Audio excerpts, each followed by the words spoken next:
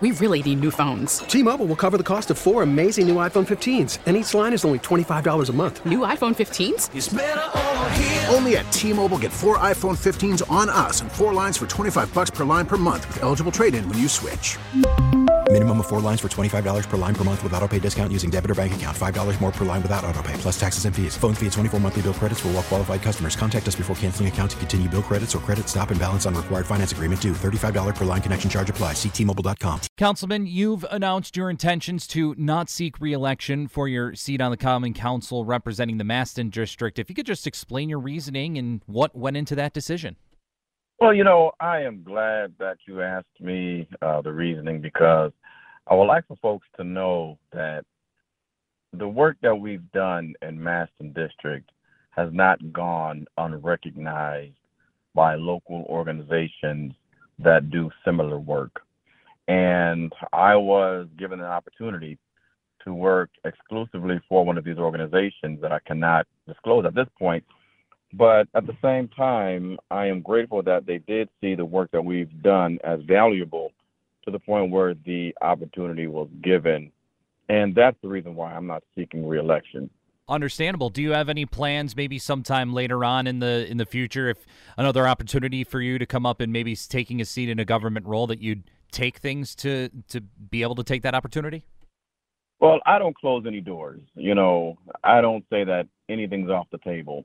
It's just that this is the opportunity that the good Lord presented to me. And when I, talk to the Lord about it again in the future and an opportunity opens, the door opens, the Lord says the same, then I will go in that direction. But I'm not closing any doors. I'm not saying that I will never run for elected office again. It's just that right now, in this moment in my life, I believe the best thing that I could do is serve my community in the capacity by which I was made, given this opportunity. So that's where we are right now.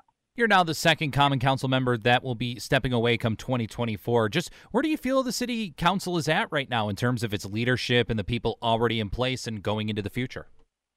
Well, the council has always been very effective in what we do as legislators. And I believe that whomever occupies these vacant seats, I just pray that they understand the role of a council member. Many people are going to run for these seats, Brayden, and they're going to make promises that they just simply cannot keep. And I made a promise to my community on Saturday when I announced to them that I would certainly be there as a guide to ensure that I fact check and call folks out who are making promises I know they can't keep to my community, because they deserve that. They deserve someone who's not going to give feel-good speeches and make promises that are beyond the scope and the authority of a city of Buffalo Common Council member. So whatever the makeup is, whatever the new makeup is, at least I know that Maston will be making an informed and educated decision based off of who the candidates are and what they're saying that they can and will do for our community. You really want to see what skill sets they have that are transferable to be effective as a council member. And my community and we have had this conversation on Saturday. They know I'll be quite candid. They know I'll be a fact checker.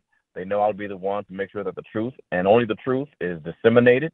And if any one of the candidates for Maston District should say anything that the Maston District council member does not do, they know that I'll be right there to help them understand that, I'm sorry, fam, they can't do this. So they need to come up with another idea, because this is not something, because I don't want them to be disappointed, and I don't want them to defeat our people of pipe dream. Maston residents deserve better than that. So I'll be there the entire time. And the folks, they were very grateful and appreciative.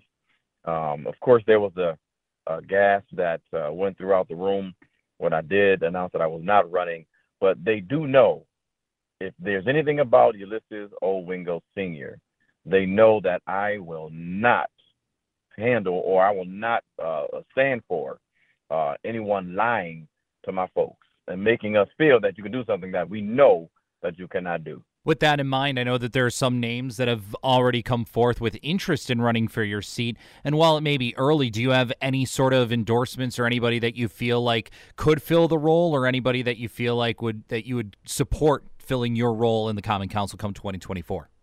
Well, I cannot say that at this moment, Braden, but I can tell you that there's only one candidate right now that actually has experience working in a legislative office. And when she announces her candidacy, of which she has not officially announced yet, I'm curious and interested, very interested, to see that campaign mature and evolve over the coming days, weeks, and months. Hey, Rob Bradford here. I have set out on a mission with my good friends at FanDuel to prove what I have known for some time. Baseball isn't boring. Now I have a daily podcast to prove it with some of the most notable people in the baseball world, screaming baseball isn't boring from the mountaintops, or at least agreeing to come on our show. Players, managers, GMs, and yes, even the commissioner of baseball, Rob Manfred. It has been a constant wave of baseball's most powerful voices. So join the revolution. Subscribe and soak in Baseball Isn't Boring. Listen on your Odyssey app or wherever you get your podcasts. You'll be glad you did.